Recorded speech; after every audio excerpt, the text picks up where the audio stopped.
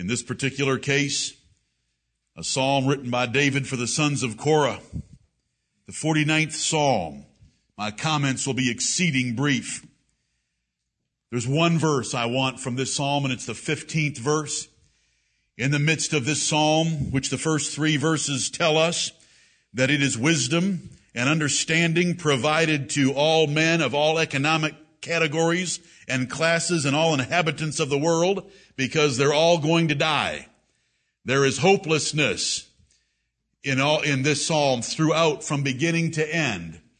And there is foolishness on the part of men continuing to live without regard to God, even though they see all their relatives and friends dying like sheep and animals. Right. But in the 15th verse, there is the hope of the righteous. And it's the only verse, for the most part, that has such hope in this psalm. And so we read it with that being our point of emphasis, but realizing that if we do not have the hope of the 15th verse, then we are like the beasts that perish, according to the last verse. Right. Let's all stand together as we read the 49th psalm in unison and worship the Lord this way. Together. Hear this, all ye people. Give ear, all ye inhabitants of the world. Both low and high, rich and poor, together. My mouth shall speak of wisdom, and the meditation of my heart shall be of understanding. I will incline mine ear to a parable. I will open my dark saying upon the harp. Wherefore should I fear in the days of evil, when the iniquity of my heels shall compass me about? They that boast in their wealth, and boast themselves in the multitude of their riches, none of them can by any means redeem his brother, nor give to God a ransom for him. For the redemption of their soul is precious, and it ceaseth forever, that he should still live forever, and not see corruption. For he seeth that wise men die. Likewise the fool and the brutish person perish, and leave their wealth to others. Their inward thought is that their houses shall continue forever, and their dwelling places to all generations. They call their lands after their own names. Nevertheless, man being in honor abideth not. He is like the beasts that perish. This their way is their folly, yet their posterity approve their sayings. Selah. Like sheep they are laid in the grave. Death shall feed on them, and the upright shall have dominion over them in the morning, and their beauty shall consume in the grave from their dwelling. But God will redeem my soul from the power of the grave, for he shall receive me. Selah. Be not thou afraid when one is made rich, when the glory of his house is increased. For when he dieth, he shall carry nothing away. His glory shall not descend after him.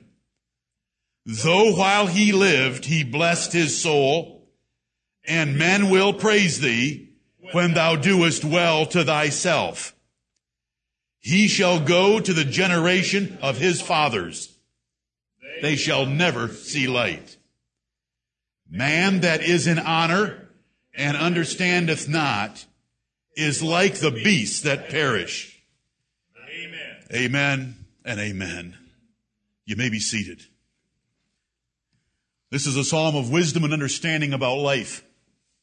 That it's short and you cannot stop death. There is no discharge in that war. The son of this writer would say in the book of Ecclesiastes.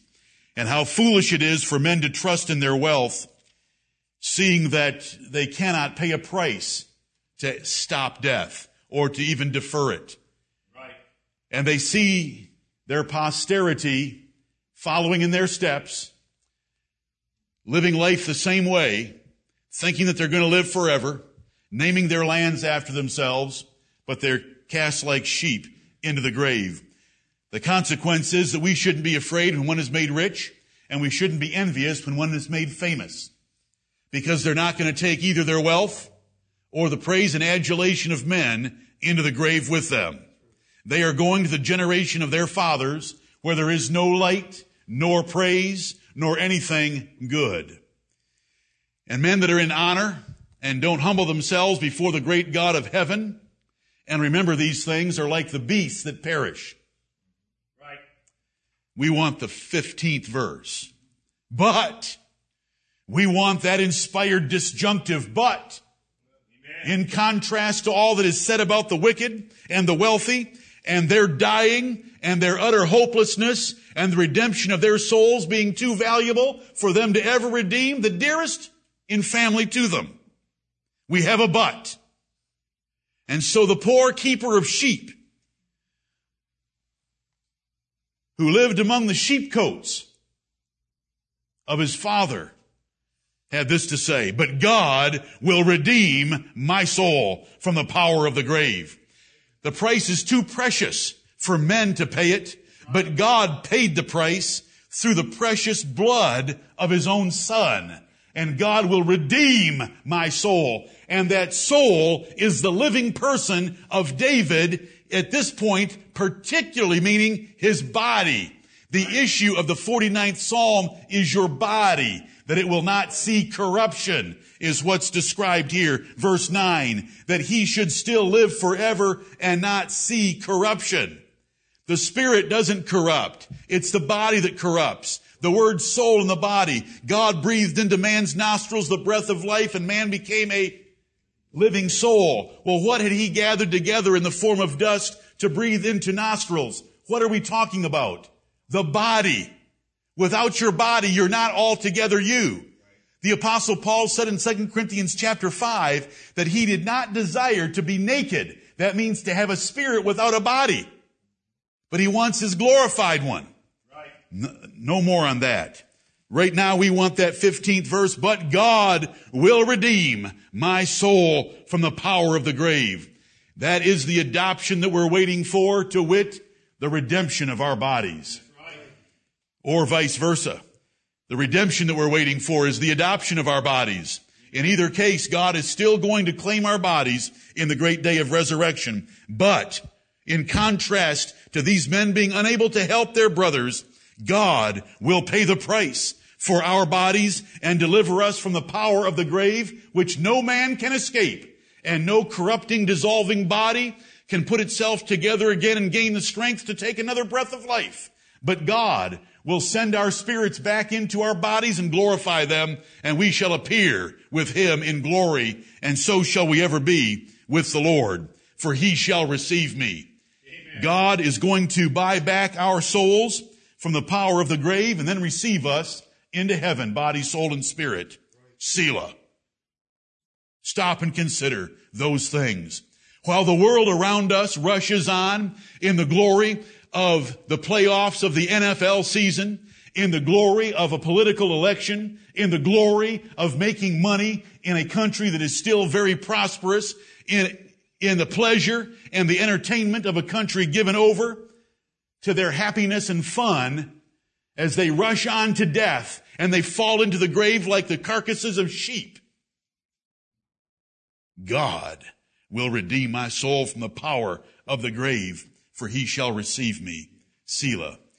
If we had martyrs being taken out of this congregation and their lives being taken and their bodies cast into graves, if we were slaves of another race, working for masters where we might have been abused and taken from our homeland, whatever case that you need to consider, it is a shame that because of the prosperity and the pleasure and the peace that we have in America, you don't appreciate the 15th verse as much as you should.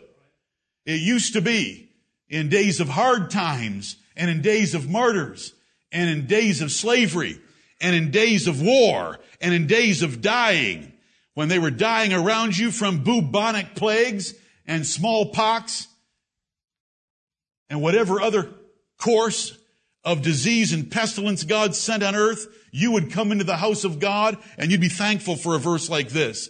And so it is our incumbent duty to still our minds and calm our souls and focus our attention on this verse and make it as important as it should be to us. Right.